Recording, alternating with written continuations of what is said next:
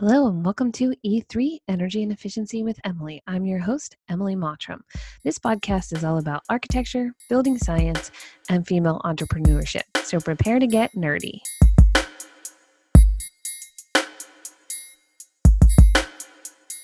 So this week I have John and Reggie back on the podcast. It was such an awesome time talking to them, and I got a lot of great feedback from the crowd. So I invited them to come back and talk a little bit more about what's going on in our nation right now and how that affects the built environment, including everything from education to perception. So welcome back, John and Reggie. Like the BS and Beer Show, we chose to record this one at the end of the day. So I'm having a Goose Island IPA.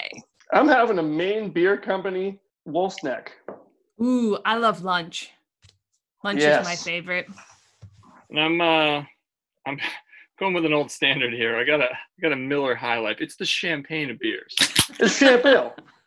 Champagne, if you will.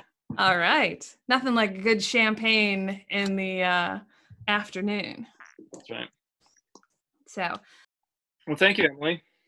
Thank you, Emily. Yeah, last time you guys were on, we talked a little bit about education. And I think maybe just starting off today, we'll talk a little bit about how we should address education based on what's going on in the world. And so in reference to a previous podcast I did record with Trayvon, I hope you guys all tuned in for that one.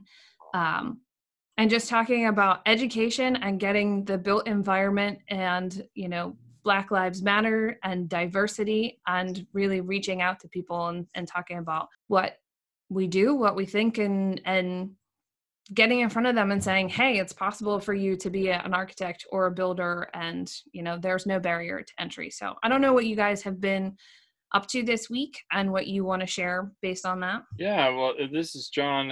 I think in the past week or two I think we're in a national moment. I think everybody's taking action that should have been taken a long time ago. So I think we all feel in a delayed state, but at the same time, I think there's been an ignition that we've seen. It certainly affected us in our company, and I think we're seeing it around the country that something's changing, something's different.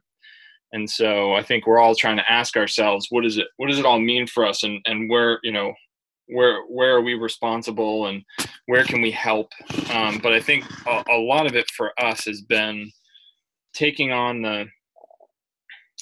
to take on the work as a white-led organization to confront, the racism that's just systemic within everything that we do, whether it's in our industry, just inside of us as people, within the makeup of the company. And I think one of the biggest learnings we've had is that when we look at something like racism and then its violent, the violent actions that come because of it, it's due to something that really permeates everything. We can't separate race out from anything that we do. And I think that we're trying to still grapple with what that means for us. But in the meantime, what we've done as a company is made donations to Black-led organizations. We've been trying to communicate with our peers in the high-performance building industry, basically reach out to the community that we have access to and a voice within, and try to move people towards further action, and had some conversations there that have been really good. And then we're taking a look internally at the company about what we do going forward. And I think it pertains to hiring, staffing, training. What do our job descriptions look like when they go out the door? Where are we putting those job descriptions? Those kinds of questions we're trying to really, dig down to the bone on it and see where we land. One of the takeaways that I got from talking with Trayvon is to share stories of, Black-owned businesses as well, and to really support. There is a very low level of Black individuals in the architecture community. So I was really excited to have him on to talk about his business and what he's doing in his community. He had an architect that came into his school, and I don't remember if it was in middle school or in high school, and just talked about the profession of architecture.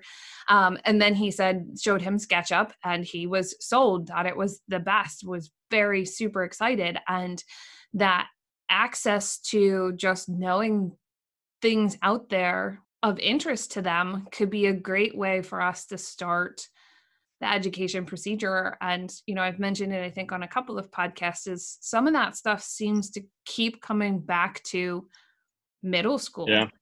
And we talked about it a little bit, I think, on the last podcast you guys were on how do we get the built environment, architects, builders, mechanical, electrical, plumbing trades into the schools to kind of talk more about what they're doing and open up our, in some cases, I'm sure there's a liability issue, but, open up our job sites or do a community project that involves students at that level in hopes of getting more people interested in the trades of all dynamics, all backgrounds. I recorded a podcast with one of Matt's students, Sydney. She was the only female in the group.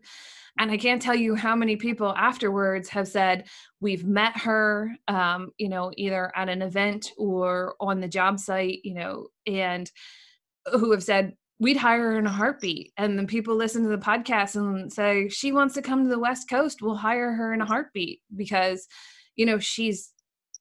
she was given the opportunity to do something that she then said, hey, this is awesome. And, there were no barriers to, or no hurdles for her doing it once it was presented as an opportunity for her. And I think that's kind of cool. And I don't know if that's the start of the next wave of better socially connected and environmentally building our communities.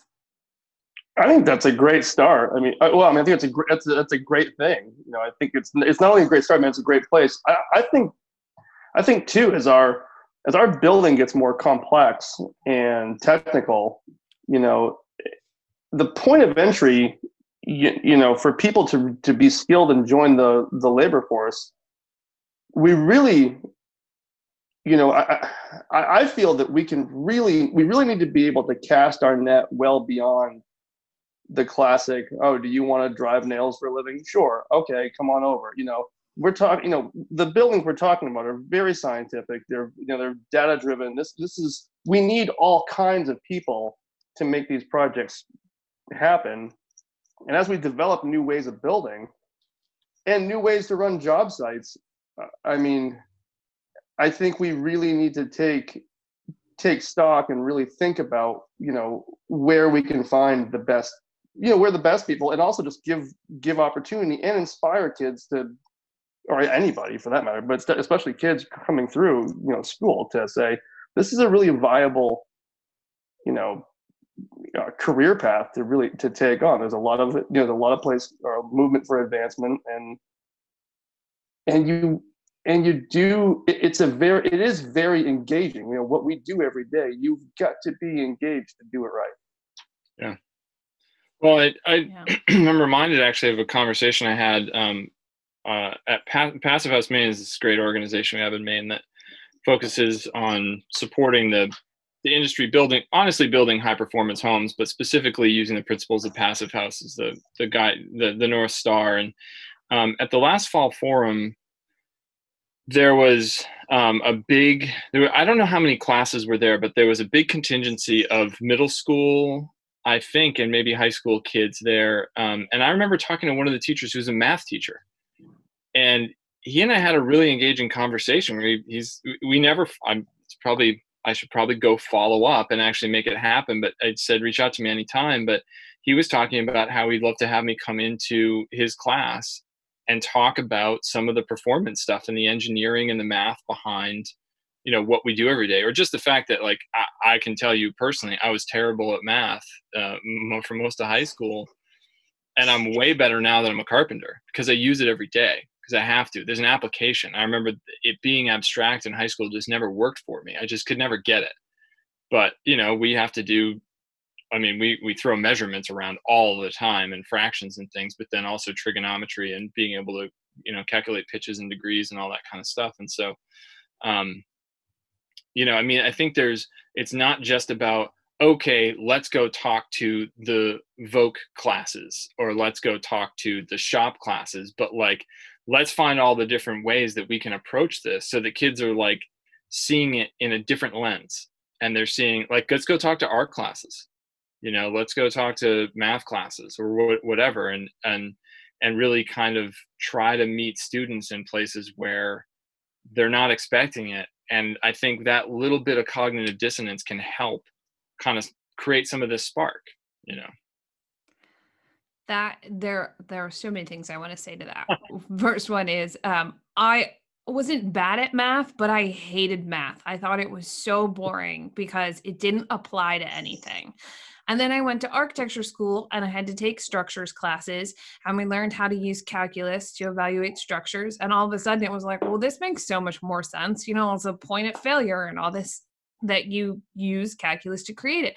But until that point, just doing it in class and learning how to do it was so beyond my interest level. I was just like, this isn't cool. I used to play Tetris on my calculator in math class because that was my interest level. And I almost didn't go to architecture school because I thought I would have to do a lot of math. And I was okay at math. I just thought it doesn't interest me at all. Like, why do I want to continue in a profession where I have to do a lot of math? I actually almost went to school for chemistry, which probably would have had to do a whole lot more math in chemistry than I would ever have had to do in architecture. But my mind said architecture is a ton of math and math is boring. I'm not going to like this. And I was wrong. In fact, at Penn State, you have to take structural classes and everything else. So you have to be able to pass classes where you use math. But as your general education, you could take a class called The History of Math. And I kid you not, you do not actually do any math in the history of math. You just learn about the history of math. So for people out there who think that you don't have, that you need to be super great at math to get into architecture school, you don't have to be. Although, if you go to Penn State and you go to main campus, they make you take math without a calculator, and that is a little harder than than it should be. But you can take the history of math. And in addition to that, you made me think of something I haven't thought of since I graduated from architecture school. But one of our professors started a lecture series when we were in architecture school, and his thought was that we as architects needed to have every other discipline come and talk to us about how those disciplines could relate to architecture. And it was the coolest lecture series. We had people from the science department, from the art department, from the math department, from liberal studies. We had so many different other departments come and talk to us about the connection between these things. And maybe that was what led me to be a slightly different architect, where I think about everything from the nature through the end design. But there are so many things that are interrelated. And you're right. I mean, talking to kids in math class could be just as great, if not better, because you might connect with somebody who didn't think they wanted to go into a trade for whatever reason, because they thought that they'd have to do a lot of math. Yeah, that's a good point. I looked up a little bit of labor statistics, and this isn't like super specific on like carpentry or residential building or design, but overall in the construction industry, it is 71% white and 7.5% black. And then the rest is sort of categorized as other for some reason, which is probably another failing of our society, that we sort of lump people of color or people who aren't white in some really bizarre ways. And then also, just, you were talking about, you're using that example of that girl earlier, and construction is 96% men and 4% women. So, I mean, those are some staggering. That's across the construction industry. So it's sort of all of the trades and all of the different things. But I bet that snapshot is relatively true, profession to profession. It probably goes up or down from there, but I think that there's a massive question that we all need to be asking ourselves right now of like, what's leading to that? Some of it's like, it's all well and good to talk about things being systemic, but if you don't analyze the system, then you don't actually know how to fix it either. In the same way that I think there's all the attention on policing right now, it's like, oh, what's the actual service of the police, and what do we actually need to fund? And there's a huge conversation around that where we're actually trying to break down, okay, what do they actually do? Where does the system fall down, and how does it lead to the death of Black people? And I think in the same way on the trades, we can say, okay, well, so what educational programs or lack of educational programs, what kind of materials are out there, what are the stigmas attached and all that. I think it's on all of us in the coming months and years to unpack that and try to figure out, what are we doing to discourage or not, create a welcome environment for people of color. Yeah. I think one of the first things we really got to look at is just taking the stigma away from construction, period. Yeah. I mean, we're probably not helping that cause at all. That's right. This is not good. In fact, we're talking about it. We're out. We're hurting it. No, please don't leave. But I mean, nobody is allowed to leave the construction industry. You're only allowed to get more people, because we want the proportions to change, but not the number of people. Number of people needs to go. That's right. Yeah, I mean, I don't feel like it's much of an endorsement to be like, go into the trade, you'll turn into us. Well, I mean, I think that, I think I would hope things are a little bit different, but I'm what am I, 36 now? We graduated high school. For me, I've known John for a long time, I'm kind of I probably fall into a bit of the stereotypical person who goes into the trades. I barely made it out of high school, and literally barely made it out of high school. I was good at math, but I grew up in a household of construction. And my interests were building, and my bigger interest at the time, and still is cycling or bicycles and design and that kind of thing. So that kind of made math cool. I could see where you used it, and right. Because when I worked for my father and other builders growing up through high school and stuff like that, we had to, math is a big part of what we do. So I think that was lucky in the fact that it kind of showed me, it gave it relevance. It's like everyone in school is like, oh, you don't ever use math. I'm like, well, I probably will end up using a lot of math, the two things that I'm interested in. But I think a large part of this too, like I hope it's different now, but I don't see why it would be, is that, there was a big stigma around the trades. Going to trade school or just going out of high school into the trades was, it was definitely like, you can be a doctor, you can be an engineer, or you can be a computer programmer, you can be a nurse, you can do all that stuff. And then if you can't, and they kind of have that, if you can't do that, you can go into construction, because the world needs ditch diggers too, and we got to get that. We got to figure that out too. I mean, there's a lot of stuff we got to figure out, but we got to get rid of that as fast as possible, because it's not true. Yeah. And I think simultaneous to that, we have to bring up the level of quality in general too. So it's like, not only do we have to make it, do we need to break that stigma? And gosh, I don't even know where that starts and ends. It's just, I've been with family members who've like talked about their kids, like kid will run into the wall because, I don't know, let's face it, like little kids do stupid things, because they all do. And there's just the joke of, oh, that's okay, they'll get into trade school. And you're like, it's all well and good and it's funny. And I'm sitting there as a carpenter just being like, thanks guys. But it's like, but it's innocent enough. But when you really start to unpack moments like that, like I have a hawkish attention to it, and I'm like, wait a minute, why is that even funny? Like, why do we even think that way? When all of us rely on our profession to survive. There was somebody, we were having a conversation last week, and someone brought up the idea of, like, you know, we provide shelter. We provide one of the core necessities of modern, of any kind of civilized life. And why isn't that held in such high esteem? And I think part of it too is that the nature of construction education over the at least past several decades, if not longer, has been kind of haphazard. And it results in very mixed quality out there. I mean, we have attended to so many building failures that just never needed to be that way. But whoever built it, they were rushed, they didn't care, they didn't have the good buildings. I mean, who knows why, but it was improper work. I mean, buildings will fail, things will happen, stuff degrades, fine.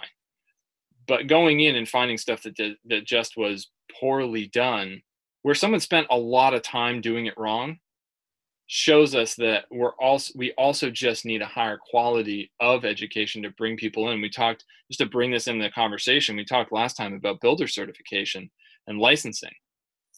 By doing licensing programs, you're going to at least be able to require a certain level of working knowledge of some of the basic principles that we spend a ton of time paying attention to and learning about, but and trying to bring the whole level of quality up, and also show that you got to know something, but you can learn it, but you do have to know something. You can't just sort of jump into this, hold your nose and hope for the best.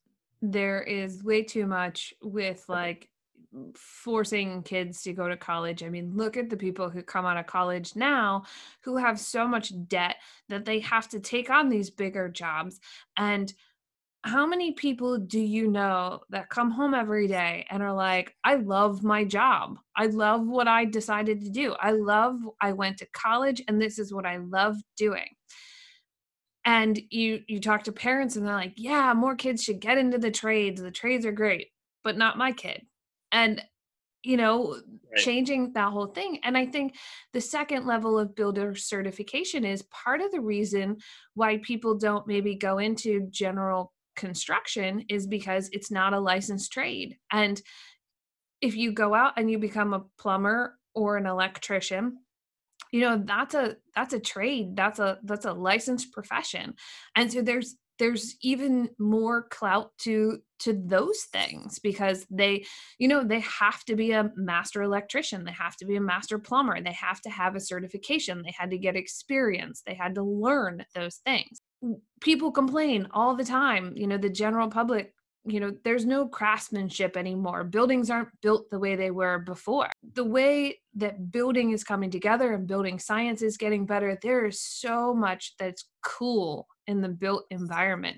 They just aren't seeing that. And that's why we're still seeing, well, I've been doing it this way for 25 years. And it made, Reggie, when you were talking, it made me think about this, which was access. One of the things that Trayvon said to me on the podcast was this architect came into my school and said I could do this. And I didn't know I could do this until I saw that. And I think traditionally in building, and correct me if I'm wrong, is a lot of builders were second or third generation builders. My dad was a builder, my grandfather was a builder, I was a builder. Well, as people are getting out of the trades, their kids are going to college, they're not becoming builders. And you have people who like to do it who might still do it, but fewer and fewer people are getting into building. They just don't know that's an opportunity for them. They don't know that for a summer they could come work on a job crew and see if they liked it. People who take some of my classes, they're like, what's the best advice you could give us? And I'm like, go work for a builder for a summer. Amen. Can we say that again? Yeah, go work for a builder for a summer. I tell that to all of the architecture and design students who have have come to my class, who have asked me for, like, what's the best advice you could have, and whether it's you work for a builder for the whole summer or you go out and you volunteer on a Habitat for Humanity project for a week, whatever you have available to you. There are some really great programs where people have gone overseas and built Sure. something. there are some super cool programs that people have learned so much about both community and diversity and different parts of the country and different professions. And then maybe they haven't gone into construction, maybe they have, but they have a different perspective. And I think talking about it and maybe going to places where you say, hey, this is an opportunity and anybody can be, can be interested in this. And it's not just swinging a hammer. Like all things, I think there are preconceived notions of what people do. Yeah. I think a lot of it too, like, growing up around a lot of people who worked in the trades, there was a big, and my father had this too, everyone's parents wants better for them, better for their kids. And they want to, elevate that, and I vividly remember my father saying when I was quite young, he was saying, well, if you ever get into a bind, sheetrock, but that was a sheetrocker, you do, metal stud work, hang and tape sheetrock, and he said, whatever happens, when I'm in my late teens, like, whatever happens to you now, you've got to trade. You can always find work somewhere. You'll never go without, because, you got a work ethic and you have enough of a skill now you can go find work. But at the same time, he was also said, but, I hope that if you really love this, then go for it. But don't fall back on it just because you can. He's like, he wanted better. He said, go out and do more. And I don't think I understand where he came from, but I also think that this stigma that comes it's been a long time. This has been around for a long time. I know other, parents that grew up, of friends and stuff growing up, that's like, there's kids who watched their parents struggle with the stigma of it, or just what the work was or is. And it's like, oh, I don't want any of that. Like there's too many angles of a story that's told of like, oh no, like, I don't want to do that. I don't want to be there. I think the interesting thing for us in the built environment now is that it's not the way it used to be. It's more technical than it ever has been. And we are also, I think in the built environment, we're finally starting to utilize new technology. I believe we're pretty far behind, not to say that we shouldn't continue to stick build houses, on sites and stuff like that, but there's ways and means for a lot of us to make the job easier, and be able to focus on these technical aspects that we haven't had before. And I think that the trades need that for the technical need of it. They also need it because it's just better for the people in the field, and you're going to get more people to come in, whether it's, panelized, like highly panelized stuff, modular, high performance modular, or just even utilizing more technology on site. Yeah. Residential builders around us finally have telehandlers. That's a pretty low bar. You have a forklift. Holy smokes. We never had that. We don't have to carry everything everywhere anymore. I mean, that's a pretty low bar to think about. That was something when I had Heather Thompson Johnson Workworks on, because I like to be very pro like women in construction, women in architecture, just to share my story and say like, hey, there wasn't any reason why I couldn't do it. So there's no reason why you can't do it. And so I had Heather on, and she's great. And I said, is one of the barriers to women getting into construction because we're perceived to be weaker, can't lift as much stuff, or and she's like, we don't lift anything alone. Like nobody's over there just like hauling it around on their own. Like we have technology now. We work as a team. Like nobody's, especially with these tilt and turn triple pane windows coming in, like who's lifting that thing? That sucker is heavy. Yeah, they are. She's like, we don't do that, and I think that's a preconceived notion. It's like everything is super hard and you're going to be tired and exhausted. And yet at the same time, some things are hard and you're tired and you're exhausted. And as a technology improves, and especially as we move towards carbon negative buildings, and some plant-based building materials don't have the same R value as some of the really nasty petroleum based things that we spend a lot of money to create. Right. Like if you're lifting one of Jacob's straw bale panelized wall, you I mean, how thick are those things? Are, massively thick. And so, you have big equipment that's doing some of that stuff for you. And that's another technical part that gets into it is, I was on the job site. We had panelized wall construction. I kind of wanted to be like, can I run the crane? Kind of think that would be fun. Like, I want to do that. Yeah. And there's a couple of things in what you both just said that got me thinking too. It's like, I think work ethic is part of this though, too.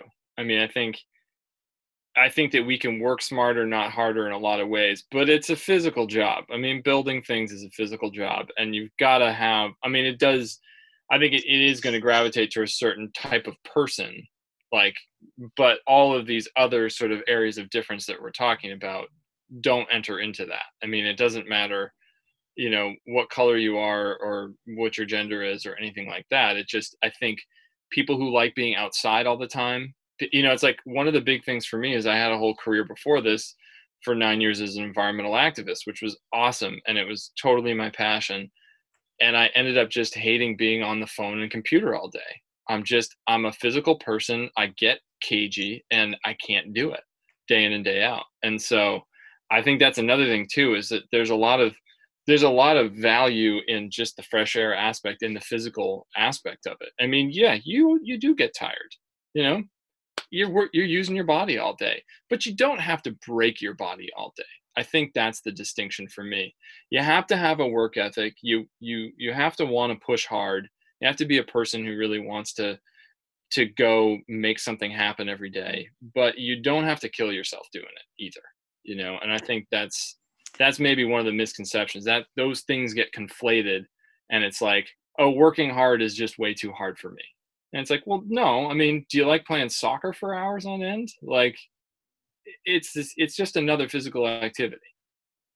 Well, that's it. Yeah. Sorry, and that I was going to say, and that you condition your body. Like, you don't have to be in tip top physical shape day one, because you get there and you acclimate. I mean, people said when I moved to Maine, I would be crazy as I sit in my basement with my sweater on. But now it's 30 degrees and I was like, it's warm outside. You don't need a jacket. When I moved here from Washington, D.C. and it snowed 10 feet the first week I was here, I thought, oh my goodness, what did I do? But, you acclimate to physical conditions, both how you work your body and, the environment that you're in. And how many people have desk jobs where, I mean, even for me with this whole COVID-19, part of the reason why I own my own business is because I don't like to sit in front of the computer and draft all day. That was never what I was really passionate about. The creative portion of it, I think, is what led me more towards architecture and less towards, construction.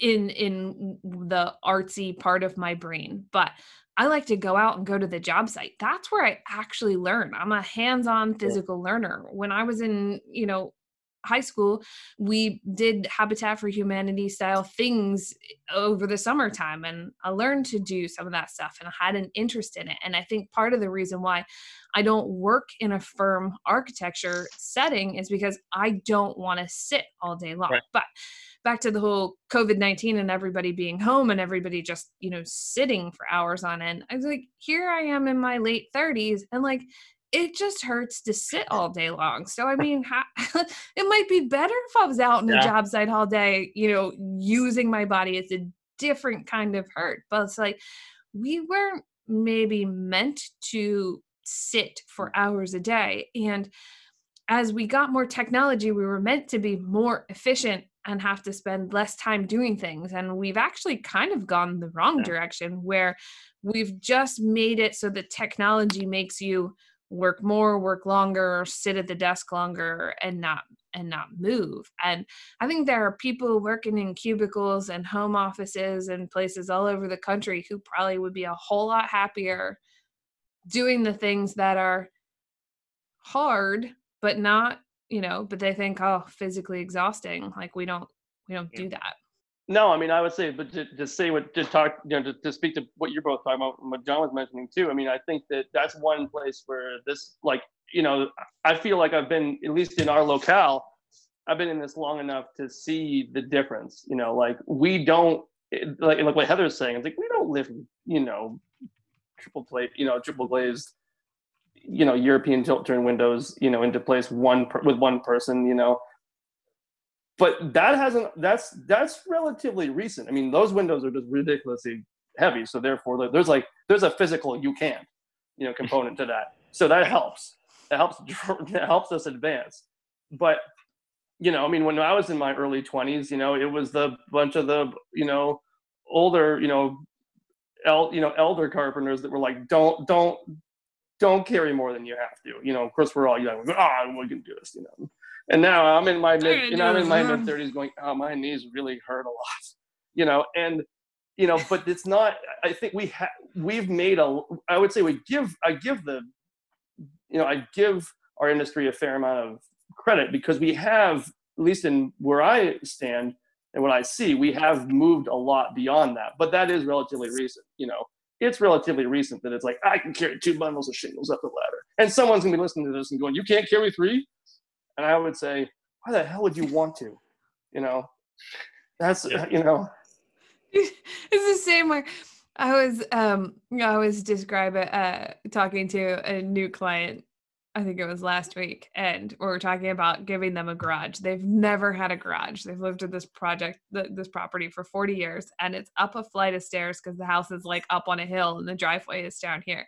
And she's like, I carry as many bags as I possibly can as I go into the kitchen. It's just like, take an extra trip. Yeah. I was like, I'll give you a garage. I promise.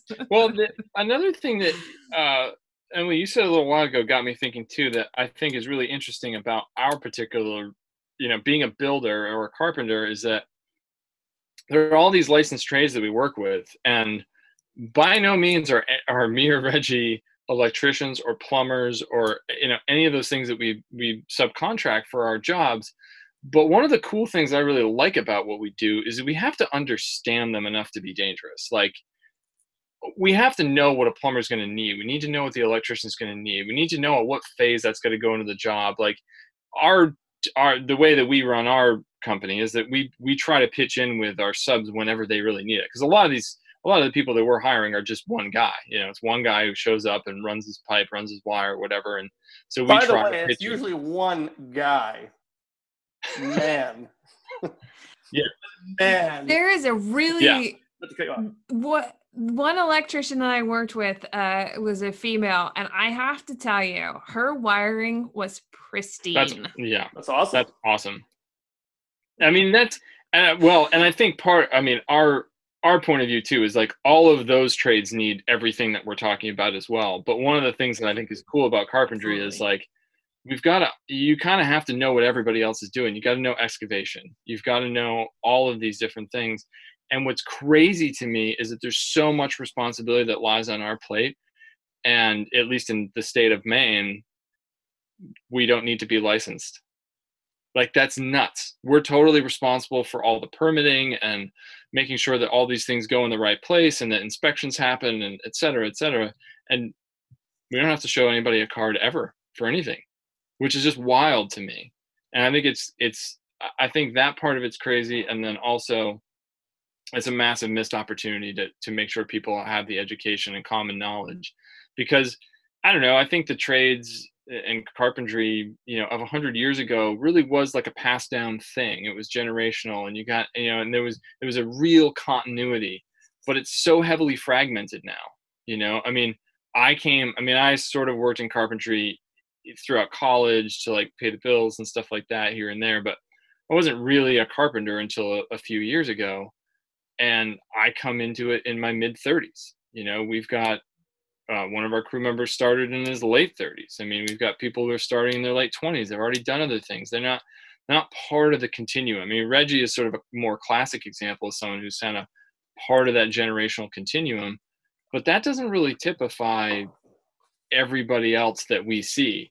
And because it's so fragmented, we need to get more intentional about how we train people and educate people. And we certainly try to do that within our company, but we're not seeing a ton of support for it. So it's like, I think it's good to be talking about kids in middle school, kids in high school, but also sort of like how do we as a society support this to make sure that, you know, we have well-built homes and that we have really good professions for people to go into and jobs for them to do.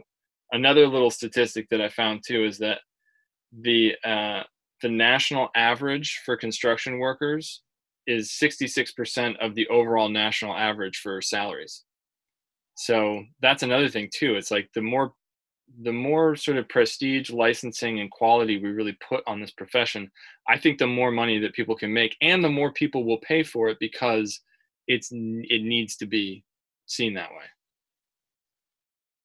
And as building gets better, it should cost more. And that doesn't necessarily mean that it should cost more on each individual basis, because if you look at New York City, which is a great example, and I've talked about this on a couple of podcasts, but if you look at New York City, some of their public housing projects that are passing Passive House are better than the high-end apartments that people live in. Like, they have better air quality, better comfort levels, better all of that on a totally different level.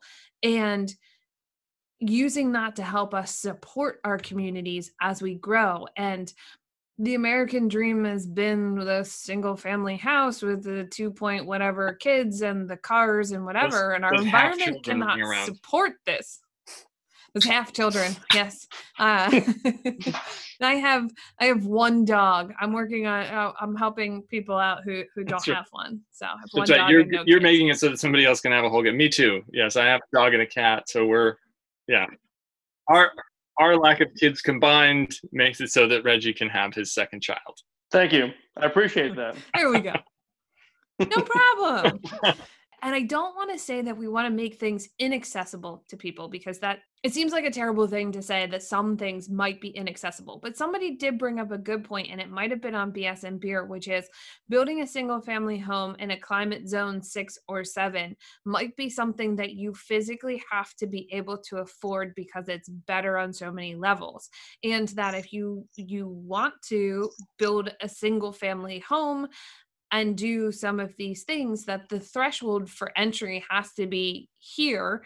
And if you can only afford X and you're in some port, like some of us don't live in California because we don't have $1,000 a square foot to build a house in California, because California has instituted Title 24, which has made people do better, which means the cost of everything out there is more expensive because they need to be doing less building. Right. So you either live somewhere else or you don't build if you can't afford those levels. And maybe that's a terrible example, but there are parts of our country where you have to build better for comfort, for the environment, for all of those reasons. And we need to bring the bottom up. The whole national average of 2,600 square feet, and that people trade those in every 5 years. And part of the reason why they don't have an appraisal value for the better performing houses is because people don't trade them in every 5 years. And they're more than happy to live in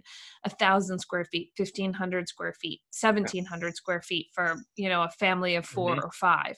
And so changing the perception of what's quality housing, and hoping that the whole COVID-19, the whole stay at home, whatever, has given people enough of a break to start thinking about what's critically important. And, health and community and coming together, those are going to start. I don't want to go, but everyone's like, can't wait for things to go back to normal. I don't want to go back to normal. Normal wasn't that great. What's the new normal? The American dream, I think if we can just get honest about it, it's like the American dream that we have right now, or that is touted, it's more like that movie Inception.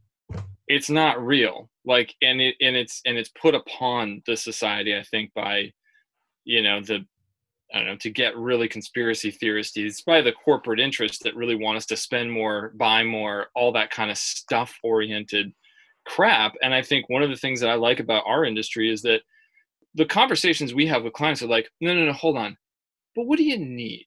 Let's start there. And we can get to some of the what do you wants too, but let's wake up from this dream and like let's get to reality here and talk about what you actually need in a home. You know, and I think those conversations are very different from the conversations of like, you can have anything you want. And are you sure you don't want more square foot space? And like, I think the evaluation of square footage is just a stupid metric. Can we just call it a stupid metric? Like, the only thing square footage no. stands for is how much your town That's right. taxes. That's right. Yeah, right. Yeah, sure. Mill rate. That's what square footage is for. Get real about mill rates. Mill rate. But like the fact that they're just like that square footage matters at all, because it doesn't have anything to do with the quality of the home, how nice it is to live there, how happy you are there, how well it provides for the needs of your family, and where to put your things, and you know, the fresh air that you need to breathe. And it doesn't get to anything about what it is to live in a home. It just says this is how much land you're taking up, and this is how much space you have for your farts to fill. Like, otherwise, what's the point? You did an ERV, man. Come on, John. I'm talking about everybody else, Reg. That's what I like about ours, is we're going to filter that air for you. I also think that people don't talk enough about the economics of actually owning a house. Yeah. A house is not an asset. It is a liability until you pay it off. And even once you pay it off, it still costs you money, because if you have more square footage, your town mill rate will continue to go up and you will continue to pay taxes. So it is basically always a liability. It's never really an asset unless you turn it into a rental property or something in which it can kind of flip-flop its value. Otherwise, your house is a liability. And everyone's like, oh, a house is an asset and I don't want to rent because I don't want to just throw away money. But that means you're tied to that location. And to get out of that location, you have to spend a lot of money. You've got moving expenses and realtor expenses and et cetera. And nobody talks about that with trading it in every 5 years. Is how much money do you waste when you trade that thing in every 5 years because you have to then move or do something different. So this is the third house that we've owned. And I'm like, I'm not moving again. The next time I move, we're going to sell everything we own and we're going to go live on a sailboat. Also, people are always interested in the upfront cost. Like, what's it going to cost me to move in on day one? And that's not even talking about carbon, but who's talking about what it's going to cost you to then live there every year? And the cost of energy is going to go up. And if we start, I hope, because I've been reading a lot about oil recently and it's even nastier and worse than I thought, but how we stop, providing, I'd love to see us start adding taxes on oil so that it just is, we're not subsidizing anything.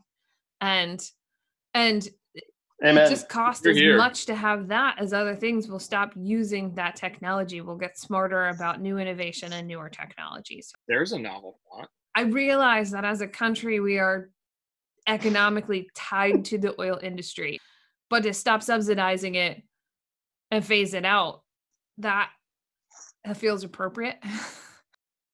Yeah, well, pay what it actually costs. Right. To all its time.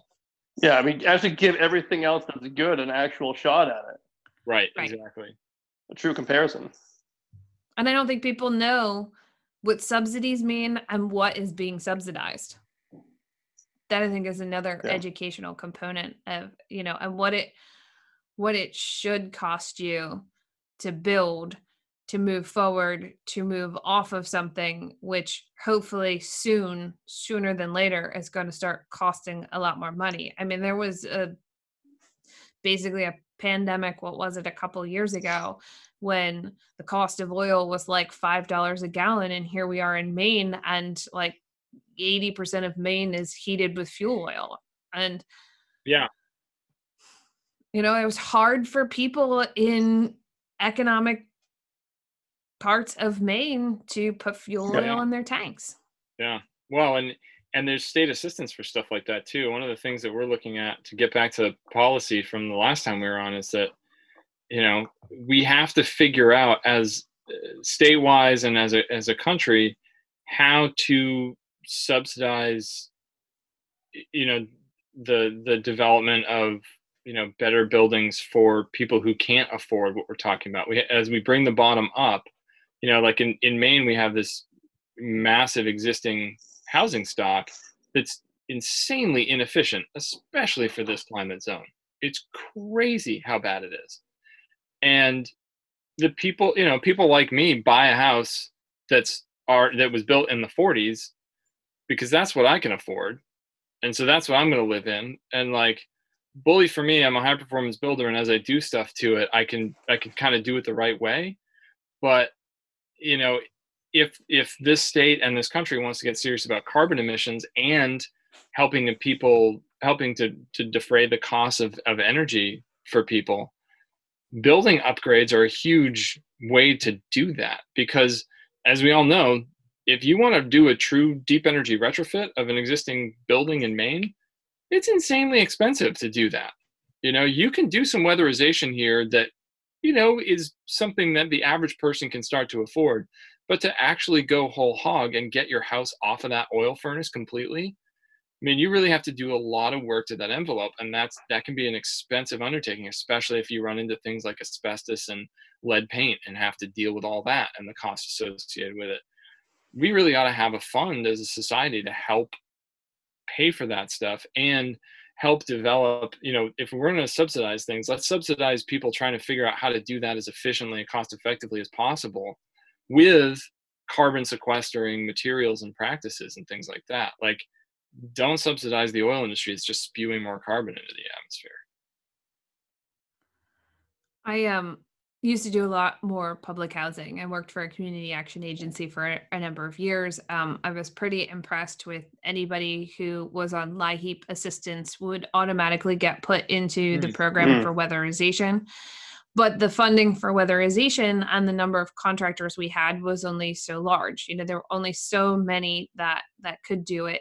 And that there was a lead program for lead abatement, especially in, you know, in places like I worked for one that was in the Androscoggin area. Is, you know, in Lewiston they have a lot of apartment buildings, and so there were some good programs for lead abatement for apartment buildings, which was really a great program.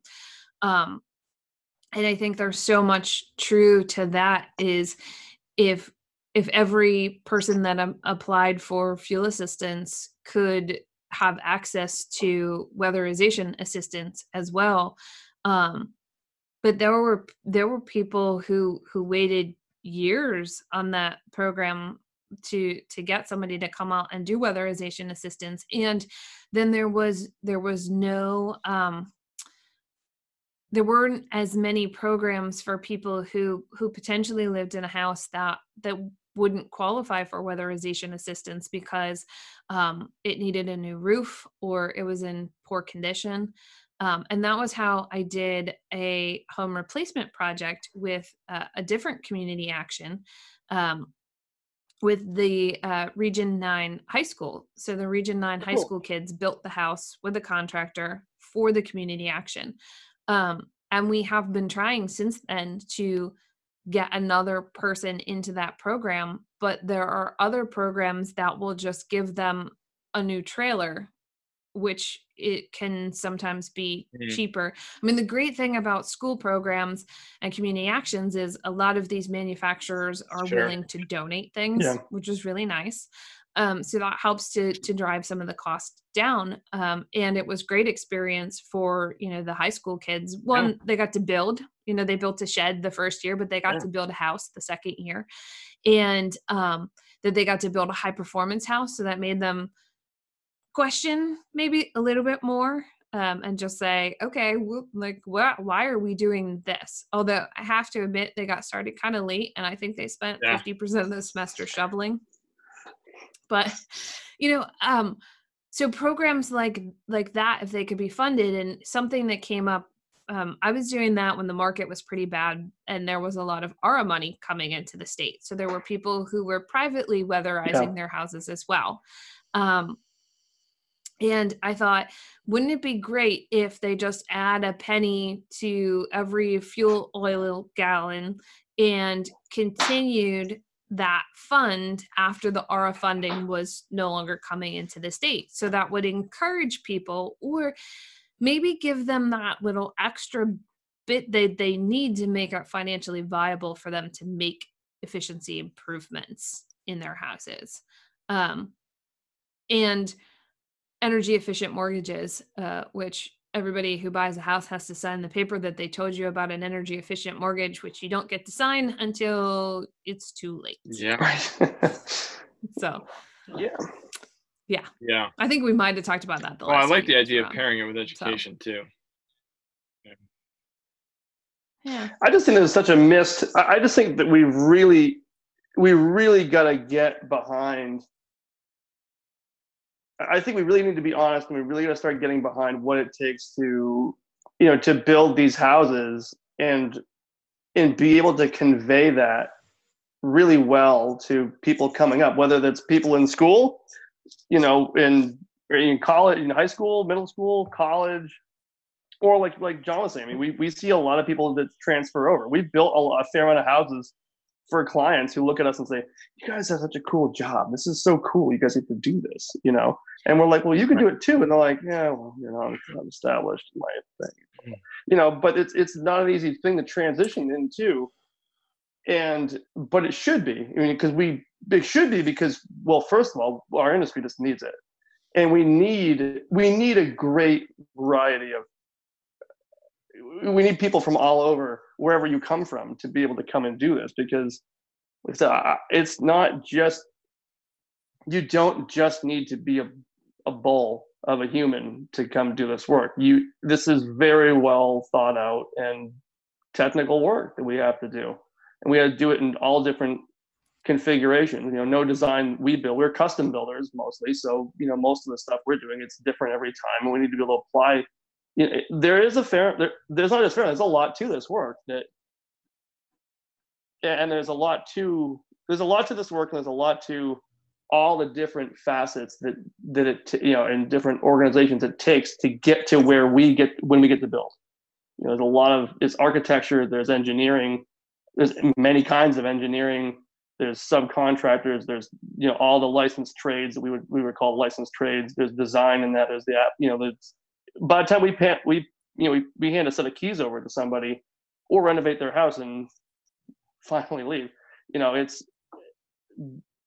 there's a lot of thought that goes into these processes. Yeah.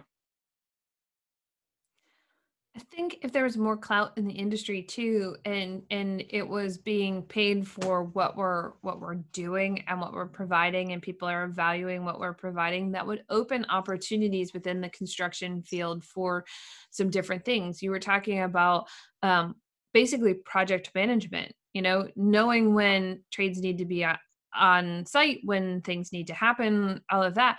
I mean, that's a specific skill that your company has, and that might be one person's job. And so every job has things that you don't love about it. So maybe some days they have to run a caulking gun and they don't really love to run the caulking gun, but if 75% of their time is management, that's a skill that is huge in the construction industry, but is often overlooked. People don't think about the spreadsheets, the management, the time management, and all of that stuff that goes into it as a job in the construction industry. And Christine brought that up too, is, talking on even a larger scale or commercial construction scale, is that's often a fairly well paid job in a construction industry that can be held by anybody who is super detailed and super organized. Like, I don't like math, and I was probably never going to be an accountant, but I also like really organized things. And so my husband and I are trying to evaluate which car to buy. I really, really want an electric car. I think it's the right decision. It's the right move, but financially you got to figure out if you can afford it. He's a mechanical engineer and I am a building science nerd architect. So we built out this huge spreadsheet to evaluate whether or not it made sense to do certain things, right? And I think that's not a way that most people think about the architecture and construction industry. Is there so many more facets? Like, people ask me what I do and I say, oh, I'm an architect, and they're like, oh, I wanted to go to architecture school, or I wanted to do this or that, and they for some reason think that they either didn't have a skill or whatever to do architecture. And then they think about what I do all day, and they think I just do like the pretty Yeah. design, like, my niece is she's in high school now, but she was in middle school, and she's like, Auntie, I'm gonna come work for you someday, and I want to design these buildings, and she's sketching out a floor plan or whatever, and I'm like, that's cool. I mean, I get to do a little bit of that, but like, A lot of it. here are all the other things that I do, all day long. And so, there's a little bit going into the education of like, what do people in the construction industry actually do? What do architects actually do? So everyone thinks architect and thinks we all design either like the Getty Center or skyscrapers. And that's a pretty small percentage of people that actually do those like super fancy architecture. There are architects that design hospitals, and you know what? They figured out how big hospital rooms really need to be successful. It's part of the reason why I don't work for a big firm, and I've never done. And someone told me once, the first architecture firm they worked for, they did educational work, and they would have nightmares every night when they would go home because they were worried that the kids would be able to get out of the school. And I'm like, ooh, that's not a nightmare I want to have. I'm glad I don't do any kind of educational, like, I don't want to, like, it's bad enough to figure out how big a window needs to be for egress, which is actually not people usually getting out of the house, but how big it needs to be for a firefighter to climb in the window with their gear on. But to think about like an emergency in a school and having to evacuate elementary school kids, like, that is beyond my level of wanting to know those things.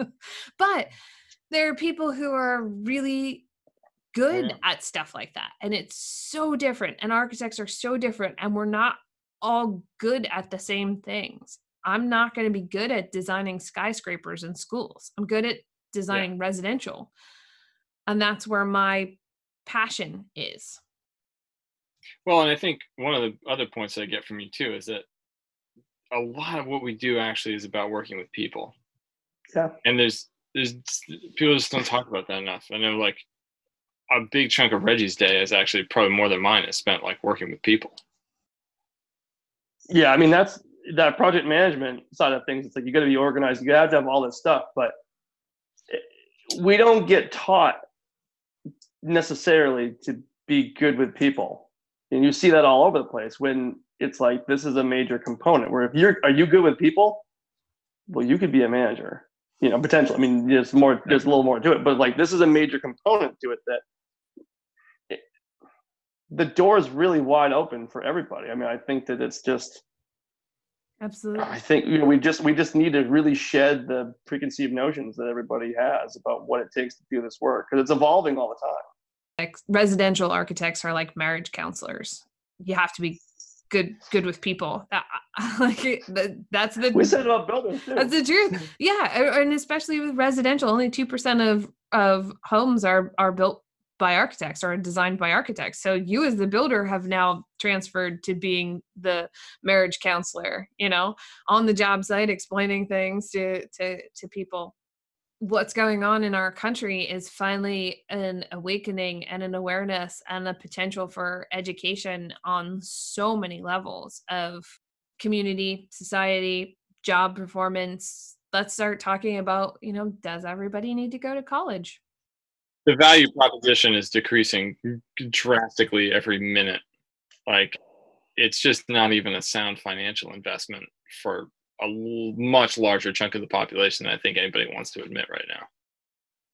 And you look at what's happening, what's been amazing to see about, I think resilience plays across all of these things, whether it's agriculture or building or anything. I mean, with COVID-19, I think we're seeing, in our area, for instance, the support for local farms is insane. It's amazing. I mean, I don't know how they're actually feeling overall, but what I actually see is the growth of availability of local farm products and people putting their dollars there because it just feels safer and more secure and more available, and they want to support those folks. And what we're seeing in massive farming operations around the country is, they're having to do massive slaughters of animals that are never going to get used, and they don't have a place to bring their products to market, and the government is having to buy up surplus and all this kind of stuff.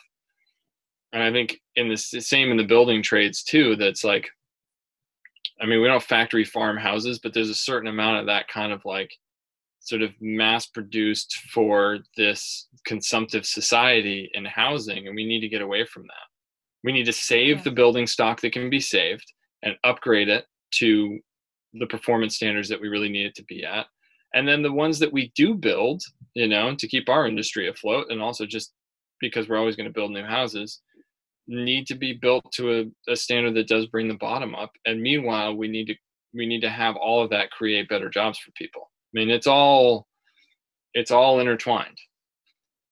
And I wonder, and I was starting to see some of this before COVID-19, but I think with people being home and people losing their jobs and for daycares being closed and stuff is, we pushed, and everybody had jobs. And really, if you were a 2-income family with kids, one person worked to pay daycare and the other person worked to support your family. And I'd be really interested to see if that value proposition changes a little bit, if we change a little bit in our, like, will we become, more like other European or other societies where we have multi-generational living, like will parents start living, with right, the other generation and potentially retiring a little bit earlier and taking care of the second generation's kids, or will one parent and it might be the wife that goes to work and the husband that stays home, or any other variety of 2-couple people, that one of them goes to work and one of them stays home because they figured out maybe at COVID-19 that is it going to start to be with the, what jobs were non-essential and not important that we just kept going to and staying home. Now, granted, I'm pretty sure that everybody with school-age children is going to go back to work and send them to daycare because they've all been homeschooling, and maybe not everybody was cut out for homeschooling. And maybe we can bring up wages for teachers because we all now appreciate. I think that would be a huge push, is that if teachers got paid more and were able to do more, the education, right now, you really have to love teaching to be a teacher. It's almost an activist job now. I mean, my wife and I were talking, her kindergarten teacher, or family friend who's a kindergarten teacher for 33 years, just retired, and they had a big ceremony for her in Rhode Island. And it was really cool. Like, they had the fire department came out and they did like a little car parade and stuff.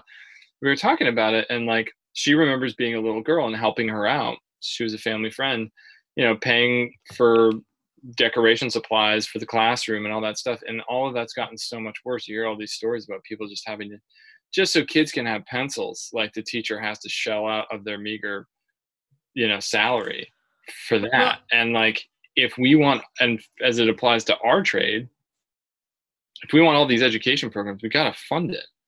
We got to bring shop back. And then we've got to have, budgets to help bring in speakers to talk about these things to our students, and, pay people for the work they're giving while also, treating everybody as educators. So, well, we've been so economic driven, and so, work 80 hours a week. I think one of the things that came up during the whole COVID-19 is that there are a bunch of these really important issues that a lot of people feel are important issues, but they've been too busy to do anything about. Like, that's important, but I'm too busy. and now hopefully having a bit of a pause or a break or an opportunity to learn more, because there's so much great content out there now, is that we'll be able to say it's not just good enough to be like, yeah, that's important, I'll get to it later, because we don't get to it later. Like,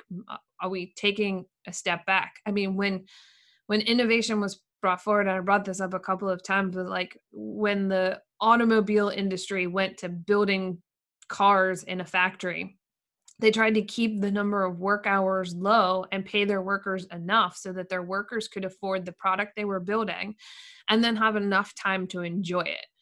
Somewhere along the way, we lost the enough time to enjoy those things. And so instead, we don't like to be bored, so we fill our time with Netflix and movies and whatever, smartphones, and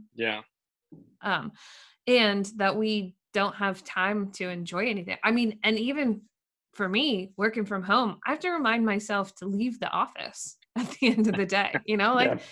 it's really easy for me to come down here, respond to an email at 6:30, like all of a sudden it's 6:30 at night, I'm still in the office. Right. Like, Right. So, and I know that it's important to take a break. And, I was waiting for an email from someone and I was like, no, I'm still not going to check my email on the weekend, because if I check for one email, I'm going to get sucked in and then I'm going to work the whole time. And, all work and no play makes Emily a dull girl. Or at least really stressed out. You're really stressed out. Yeah. And then when you're really stressed out, you don't want to do anything. Like, you don't want to go out for a walk or a hike or do whatever, because you're so stressed out, and you just get into this pattern of bad habits. Like, I'm going to stay here, I'm just going to watch a movie, and then, I'm not going to get out of my pajamas, whatever. I hope that the pandemic is really forcing us to reassess a lot of things. The people who have the ability, who have the luxury and the ability to do that. I mean, I realize that's not everyone's going to be able to do that, and that's, I feel for that. But I think that we really need to make a shift. I think it's important for us to hopefully be able to make a shift and really, or at least evaluate what's important, and make changes culturally to all those things, to be able to enjoy the time, to get home, for everyone to be able to get home, to enjoy our lives outside of work, because it's going to make all of us also better workers, if we're not just buried in it all the time. Well, the happiest country is what, like Switzerland or something, and they work 36 hours a week. Yeah. Sweden. I can't remember. Is it Denmark? But it's Denmark. It's one somewhere. Of, yeah. Somewhere. And they do a lot of outdoor stuff. Like they bike to work a lot. Like they seem to have a lot of like movement, and your movement doesn't have to be going to the CrossFit gym. Like taking a walk is movement. But they only work like 36 or some hours a week. We've been pushing all these super long days, and then you don't have any time to rejuvenate. So you're always just working on like 50% power. We're like all of those old cell phones where people would plug it in every night, it'd be down to like 25-30%. You'd plug it in and all you do is drain the battery until the battery was eventually just dead. That's us. Yeah. That's our current momentum. I also think that, there's a certain thing too, like when you have a society like ours where everybody's working so much, it's hard to get politically active. So just to tie it back to sort of the way our conversation started too, it's like a lot of the issues that we're seeing, I'd be interested to know what the historical analysis of this moment in time is, because there's just so much to try to keep track of. But like, I think to a certain degree, we've all been sitting in our homes for months, and then a crisis hits, where a string of people are killed by, horrific means. And people are like, you know what, I'm getting off the couch. I've been able to watch, I've been able to follow, I've been able to like think like have the space to think and look at what I value, and I'm going to go out and I'm going to take action on this in whatever way, makes sense for me. And I think there's a certain, like Reggie was saying, there's just like a reflection that's happening about what really matters. And that like part of this is too, just being an active member of society.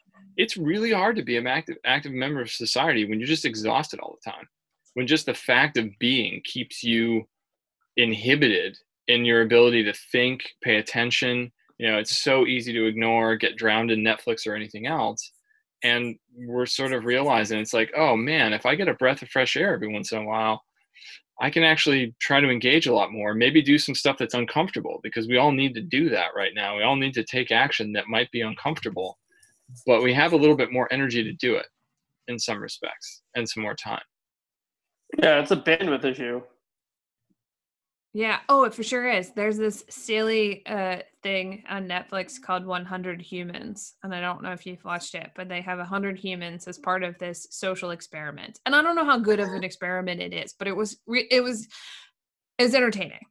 But they have like 20 people in their 20s, their 30s, their 40s, their 50s, and their 60s. And during one episode, they were trying to figure out who was like the happiest group and how efficient they were.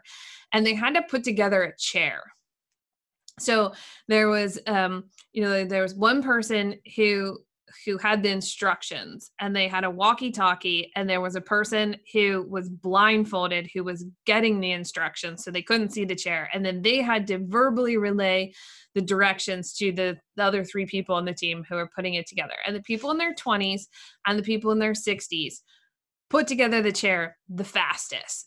And there was some kind of equivalent through this whole series about how happy you were.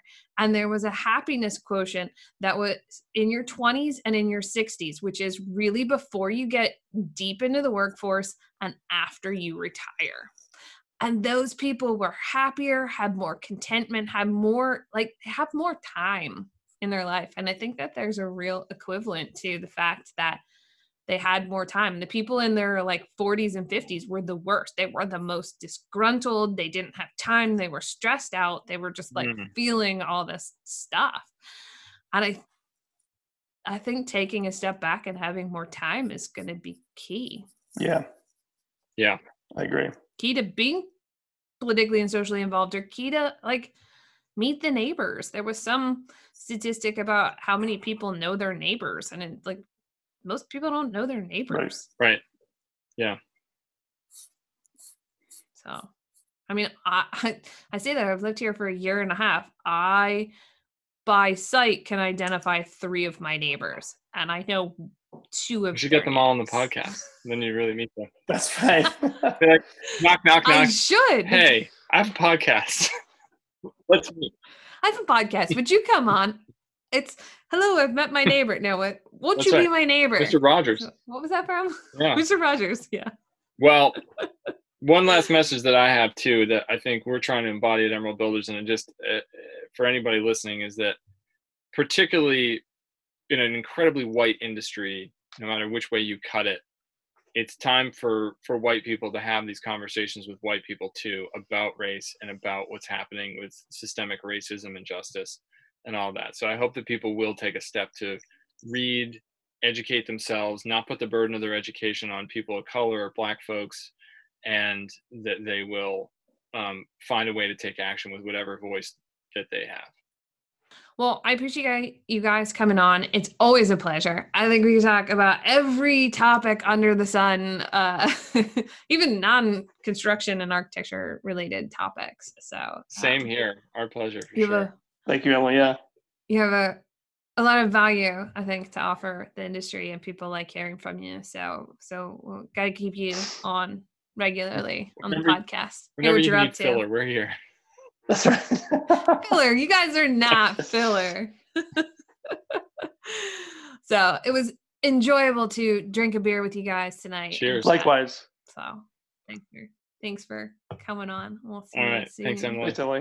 We're coming up on 60 episodes of the podcast. I can't believe I've been doing this for over a year and doing it weekly. So I hope you guys have been enjoying the podcast guests. I'm always happy to hear from you if there's something that you want to hear from a guest we've already had on or a guest you think would be great on the podcast. Just reach out to me, Emily, at mottrumarch.com. Check out BS and Beer on Thursday nights. It's live at 6 p.m. Eastern Time. You can always watch the recaps on Green Building Advisors Building Science blog and continue the conversation there if you are enjoying those. And just an update on what's going on this coming week. It's going to be a BS and Beer Show Independence Day party. So stay tuned for more information on that to join us on the party and have a good time and enjoy the 4th. So thanks for tuning in. We'll see you again next week.